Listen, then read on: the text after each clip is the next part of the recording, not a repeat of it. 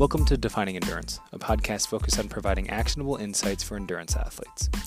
Whether you're an athlete just getting started in endurance sports or a veteran looking to gain an edge, the Defining Endurance podcast is here to ask curious questions with athletes and fitness professionals, and most importantly, dive deep on current training topics so you can become the best version of yourself. Let us wait no longer. Let's dive into this week's episode. All right, guys. Welcome back to the Defining Endurance podcast. I'm your host, Andrew Simmons, head running coach at Lifelong Endurance, and I thought I'd bring you guys a special episode today. I'm at home. I don't have a guest with me today, and I figured, you know what, let's talk training. Let's get down to some of the nitty-gritty things. Let's talk about some of the things that might be a pet peeve of mine as a coach. Let's dive into one of the areas that I can talk you guys to death about. I won't, but I could. And today we're going to talk about base training. And before you turn this off and fast forward and move ahead, let's talk about real world training. Let's not talk about something that's going to apply to pros and someone that isn't you. I'm talking to you, the athlete, about why you need to slow down. It's the number one thing that I struggle with as a coach. Not struggle with in terms of how do I program it. It's getting you guys to understand why it's important. Why is it important to slow down? Why is it important to run in zone 2 at an endurance pace the majority of the time? Well, in short, it comes back to recovery. But we're going to dive in today, and we're going to not take the lab-based approach. We're going to talk a little bit about getting a test, but the reality is we're going to dive in and talk about how does this actually look, how does this actually feel, and how do we determine whether we're getting success with this or not. So let's talk about base training today. All right, guys, if you haven't heard before, base training is everything, especially when you're early on in a training cycle. I know it can be difficult to go out and run these slow miles because it feels monotonous. It feels like you're doing nothing. Base pace is traditionally considered a conversational pace. If you're training for a relatively long race, this can be a lot of time. This can be 2 hours, 3 hours, 4 hours on any given weekend, and that can be a lot to manage. And this can be a really kind of frustrating thing because it feels like you're doing nothing for a while. And I found that athletes get stuck here because they want to do the fun stuff, and so what they end up doing is that they go, well, if one workout a week is good, 2 workouts a week is great, why don't we just go hard every day, right? And some days I can go really, really hard, and some days I can go kind of hard. And it's these gradations of hard that end up socking people into this zone 3. And we'll talk about this in terms of a 5-zone model. So smack dab in the middle there, 3. What does 3 get you? Well, 3 gets you kind of hard, kind of often, but it doesn't really move the needle because you don't have what's called a disparity in your training.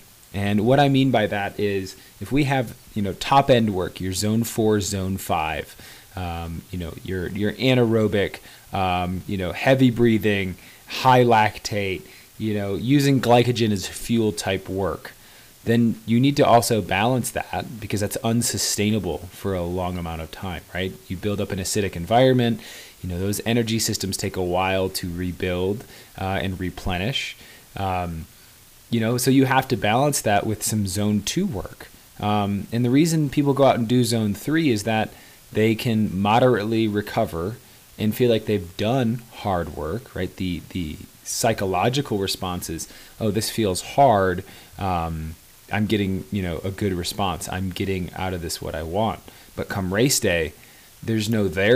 There's no gas pedal. There's no disparity. So what are we trying to do is really give you guys a gap. You have to build the gap between your zone 2, which is that easy running base pace.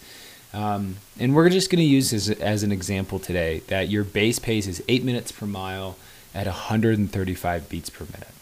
So I wanted to talk through kind of some basic terms and kind of some basic terminology because I'm going to use them and refer to them. Your aerobic threshold is, what I want you to think here is relatively low effort, light breathing, and this is definitely an effort that you feel like you could maintain for a few hours. Now, if you're a newer runner, a few hours might seem like an eternity, but the reality is it's about 60% of your aerobic capacity. So this means it's something that you could go out and do for a long time. You know, if you're a brand new runner and you're just training for your first 5K, think about a pace that if you had to go out and run for an hour, what would that be? That's this pace. We're talking about 70% of your maximum heart rate. Now, most of you guys don't know your max heart rate, but what you can probably figure out is about 80% of your threshold, right? An 8 out of 10, probably seems kind of hard. So the reality is that 80% of your threshold here, or your aerobic threshold, is going to feel more like a 3-4, maybe a 5.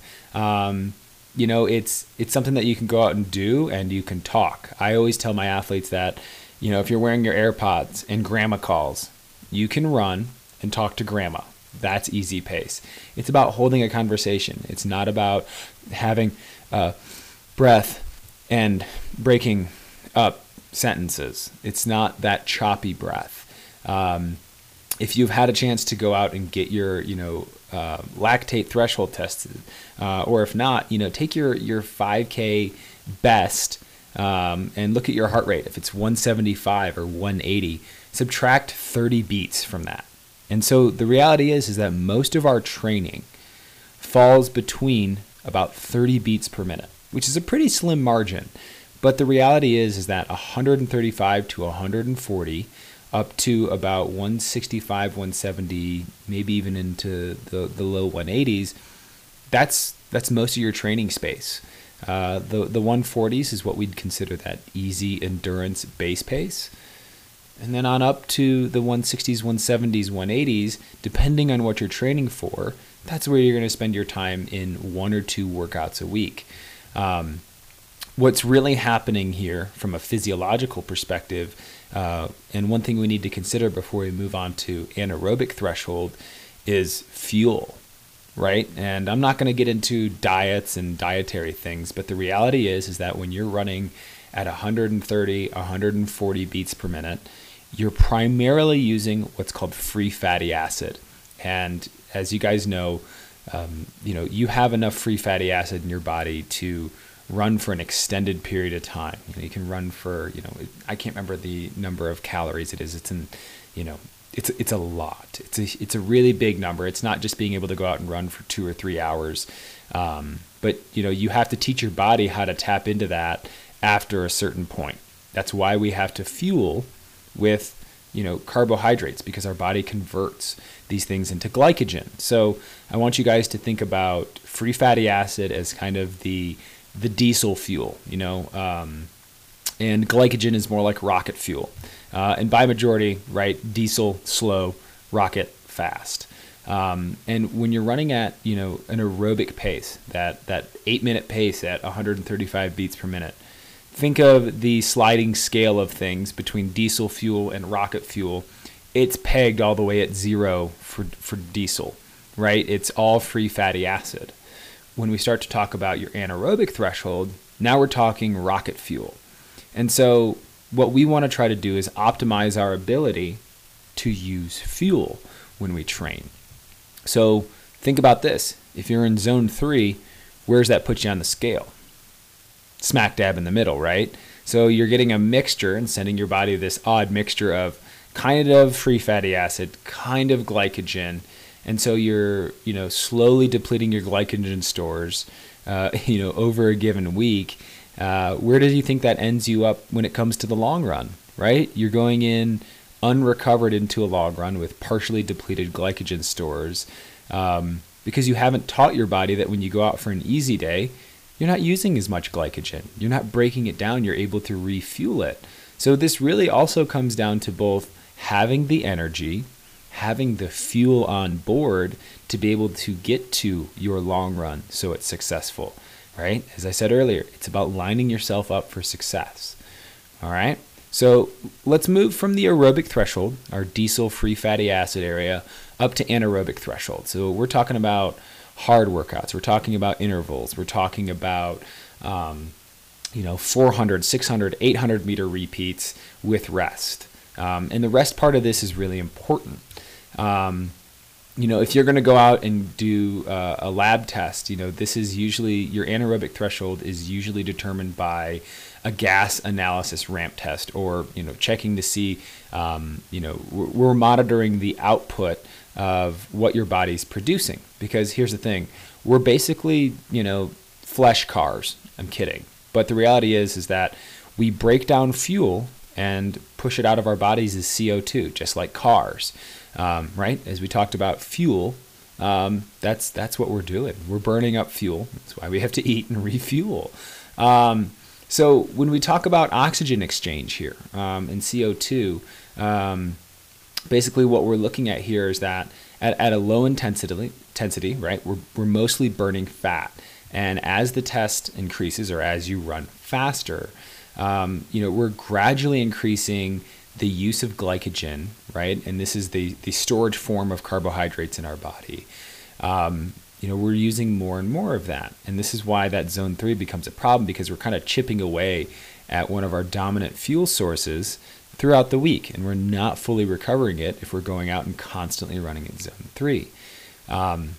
So think about your anaerobic threshold is now where we cross over the threshold of, going away from fat as fuel to dominant glycogen usage. So now your legs and body and heart, and to keep all those processes moving, requires a different fuel source. So you have to start using what's on board, and that's glycogen. We can teach our bodies how to store more glycogen as fuel, but it is limited at some point by what we have. Now, we can take gels, we can take, food in that's going to process quickly and, kind of exchange some of that and use that as fuel. That's why we have to fuel for our long runs. I'm not going to talk about ketogenics, ketosis, or any of that today. We're going to take a pretty traditional training view on this just to avoid confusion. So what we'd look at is that your anaerobic threshold is an effort that you could maximally do for about an hour maximum. Not, as I spoke about earlier, in terms of going out and running at 60% of your aerobic capacity. The reality is that this is you going out and maximally, this is on the edge of red line the whole time, and really pushing yourself. And this is that, absolute best effort. And we can usually determine this, and, a pretty common field test would be a 5K run, maybe a 20-minute time trial for someone that's a little bit more trained. And then, really it's about, taking that and subtracting about 5% from your average heart rate speed. That's what's going to be 5% less. We say there's a 5% loss over the next 40 minutes. And no one wants to go out and do a maximal hour test. A 20-minute test, trust me, is hard enough. And this is kind of what we talk about as being our lactate threshold. So let's take a breath here, because this is a lot to take in. The reality is that we have an aerobic threshold, which is where we move into, majority free fatty acid. Anaerobic threshold is by majority glycogen. Now, beyond that, we have different energy systems. This is creatine phosphate. This gets really complicated. And by majority, my listeners, I know you guys aren't using those systems. You guys aren't sprinters. So we're not going to worry about that. The only thing I wanted to touch on here is that when we think about recovery, this is where I want you guys to understand that recoveries on intervals, these are the systems that we're trying to put back in place. We're not going to go into anaerobic energy systems. We're just going to keep to these aerobic ones. But by majority, when you are recovering in between intervals, it's one, to get your heart rate back down, but also two, to allow your body to kind of reconfigure itself for the next the next interval and kind of reset and diminish the amount of lactate that's in your body. So when we think about standing intervals, what we're doing there is we're letting the heart beat and dissipate all of this lactate that's built up in our muscles. What's really happening here is that when we go and we run really hard, we create an acidic environment of lactic acid, and that gets really, really high. That's why you can't sustain your 400-meter pace for 800 meters.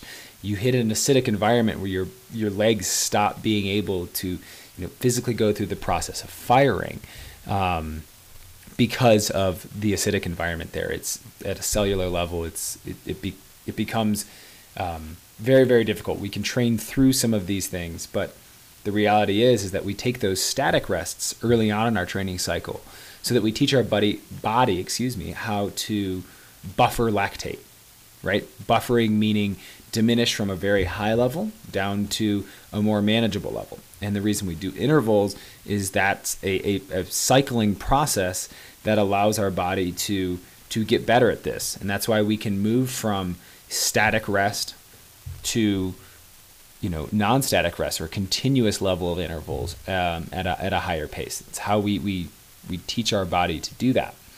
So with that said, let's talk a little bit about the actual ideas of training. You guys now know aerobic threshold, anaerobic threshold. And really what I wanted to kind of talk about here is, why do we actually have to do this idea of slowing down? What's the actual importance of doing this? Well, as I mentioned earlier, it becomes unsustainable. We can't go out and run moderately hard every day because we cheat ourselves either for our next workout or for our long run because we're going in a suboptimal level, right? Where glycogen stores are partially down, which can really burn you up, when it comes to a long run. If you've ever hit a long run and just been like, man, I got no gas pedal today, I just can't go any further. You just get that lightheaded kind of like bonk feeling. Either you underfueled coming into the workout or, you're low on glycogen in your legs. You've had a tough training week. And sometimes going into those workouts, the desired starting point is moderately glycogen depleted, and that's by design. But by majority, if you're training yourself, you're probably not designing that feature into your training. It's not something that you've been guided into. It's been a result of going out too hard too often. So for those of you, I'll encourage you guys to by majority, unless you have know yourself as a low beater or high beater in terms of heart rate, a great place to be for your zone 2 is 130 to 140 beats per minute.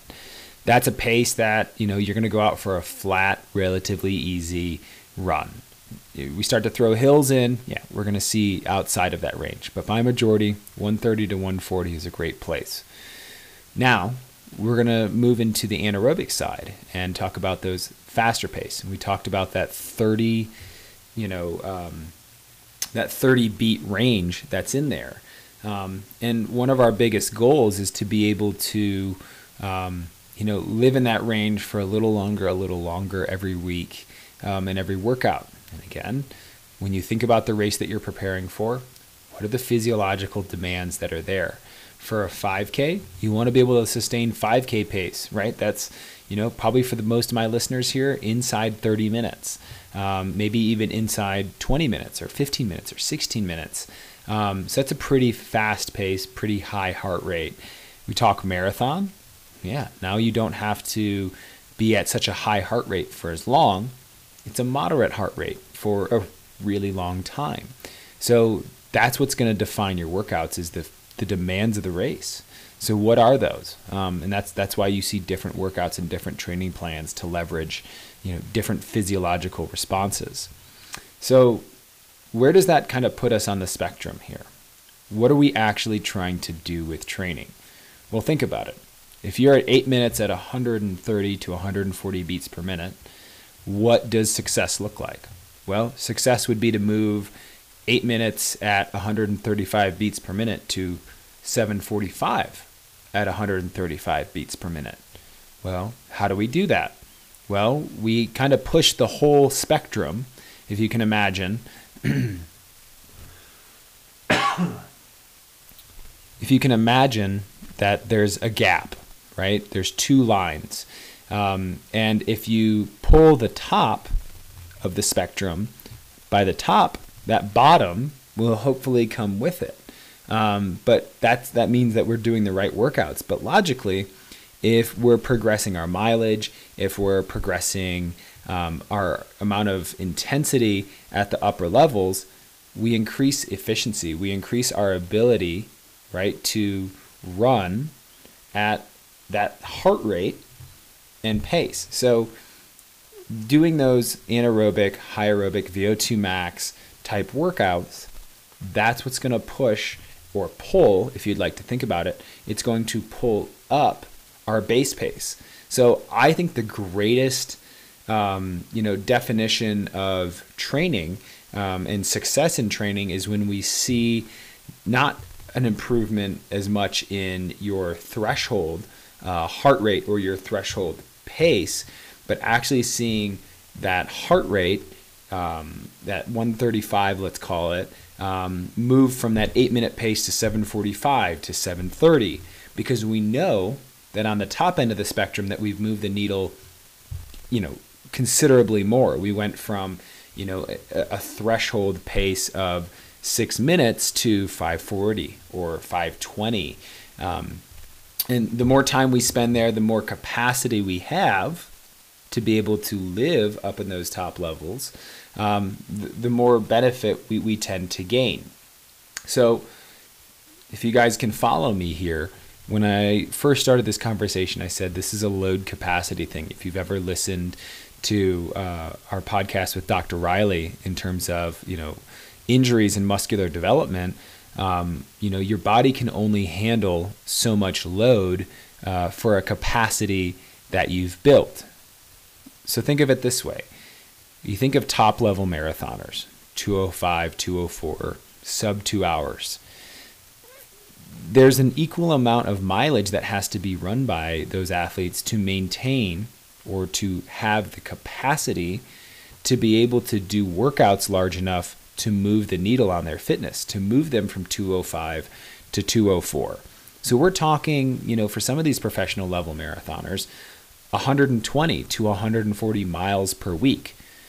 Do you think they're running out in zone 3? Absolutely not. There's just no room for that level of workout. They're doing a lot of mileage at a very low pace, and then they're doing a large volume of workout at a high pace. But they're able to go out and do where most people might only be able to get in 3 by a mile or 4 by a mile for a marathoner. They're doing 8 to 10 by a mile. That's all capacity. That's all mileage. That's all the ability that they've built up over years and years of training. So if we apply the same logic of that early runner, well, why don't I just go out and do more intervals? Go ahead and try. But what you'll find is that you're going to break down. You're not going to be able to actually keep yourself in that heart rate zone without taking a massive amount of rest. And so this all goes back to the idea of, strategically building your capacity as an athlete. It may take you a number of years to move from 30 miles a week to 50 miles a week to 60 miles a week. But within that time, your body has tuned itself. These things take time. And that's the number one thing I want you guys to all walk away from this conversation, is that none of this stuff happens overnight. Pushing your base pace, and getting yourself up there, we'll get pretty quick relative responses from an initial amount of training. But to be able to really move this needle in a sustainable way, we have to go through a series of cycles. And this is why we can't stay at the very top and train really, really hard for a really long time. We actually have to go through a process of detraining, so then we can turn around and come back and continue to then go from 35-mile week. That's where you maxed out in your last training cycle. Great. Let's move that to 38 miles a week, 40 miles a week. That's a sustainable improvement cycle to cycle. So all considered here, we've talked about, everything from, glycolysis, using glycogen as our fuel source at the top end, free fatty acid at the bottom end. We've talked about, going and doing more runs at base pace. So what does that actually look like? And this is kind of where I will close down this conversation, because I could talk for hours and hours and hours. And I don't want this to be a rambling, incoherent sentence. What I want you guys to understand is that if you're doing 2 workouts a week, ideally, you're going to get 2 days of training in between. So, for example, if I'm setting up a week for any of my athletes that run between 35 and 40 miles a week, traditionally, if we're going to start with Monday, that's an easy run, maybe 4 to 6 miles.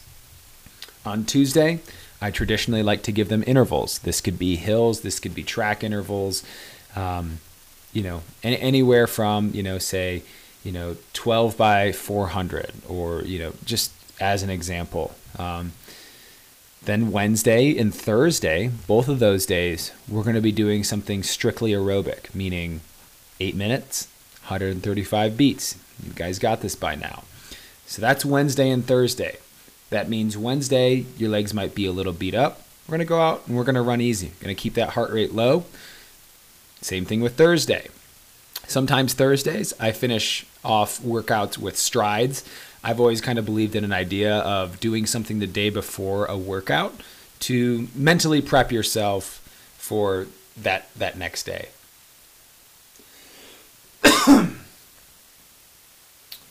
So now we've landed on Friday. And typically for my athletes that are doing 2 workouts a week, Fridays are going to be another workout. This is usually a continuous type of workout, or it may be intervals, depending on where they are in the spectrum. But this is a workout. This is a structured 2-mile warm-up, main set, 2-mile cool down. And then this puts us into Saturday, which tends to be kind of a free day, a float day. But no matter what, it needs to be a recovery day. And the reason being is, what do we have usually on Sundays? Long run.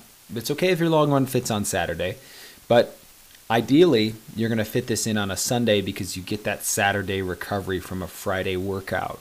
Going from a workout directly into your long run, it's going to have you feeling beat up. It's going to be hard to kind of get in the mojo. I especially like to do any of my specific endurance workouts, race pace level efforts for athletes on Sundays.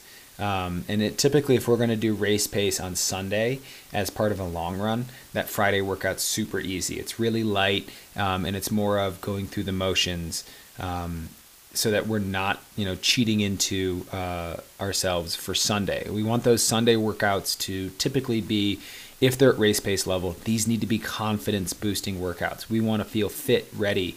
That's where we're going to test nutrition and hydration and all those things, especially in the marathon. And that's why we then go right back into the start of the week with another recovery day on Monday. So we're kind of going through these chunks of 36 to 48 hours of recovery. It allows our body to, build back glycogen. It allows our body to go through muscular recovery. And inside that, there's a whole slew of things to consider as far as how do we recover? When do we need more sleep? When do we eat? All those things. And we'll talk about that in future episodes where I sit down and talk solo and even bring in experts. But I wanted to take the time to kind of give you guys the full spectrum on what really is base training. What are the basics that need to be understood, and why are schedules built the way they are? So with that said, I hope this was a helpful episode. I hope this kind of clears up some things, and I would love to hear from you guys, whether that's on our Lifelong Endurance Athletes and Coaches training page, or feel free to direct message me on Instagram. You can find me there at Coach Simmons Runs.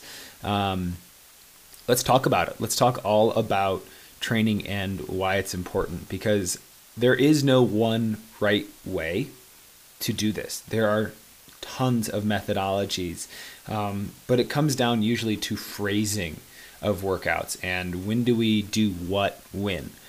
But if you take all of the workouts away, what it all comes down to is base training. You got to have the capacity to be able to get the response that you want. You want to run a faster marathon? Well, there you go. It all comes back down to base training. So I hope this episode was helpful. If you guys enjoyed this episode, it would go a hugely long way if you stayed with me all the way through this. go into Apple, give us a review. Give me an honest review. 3 stars? Was this a 3-star performance? Give me 3 stars. If this was 5 stars and you walked away learning something and this changed how you look at training, awesome. I want you to put it to use. All that said, those reviews, all of that, your listens, I can't thank you guys enough. We're starting to see more and more of you guys listen. More and more of you are telling us how helpful and enjoyable this podcast is. So I hope this helps. I hope this breaks down training in a way that you guys can understand it. I know we've been here for a little bit, so I hope this either fueled your run or gave you guys the opportunity to learn something new. Yeah, with that said, we'll catch you guys in a week.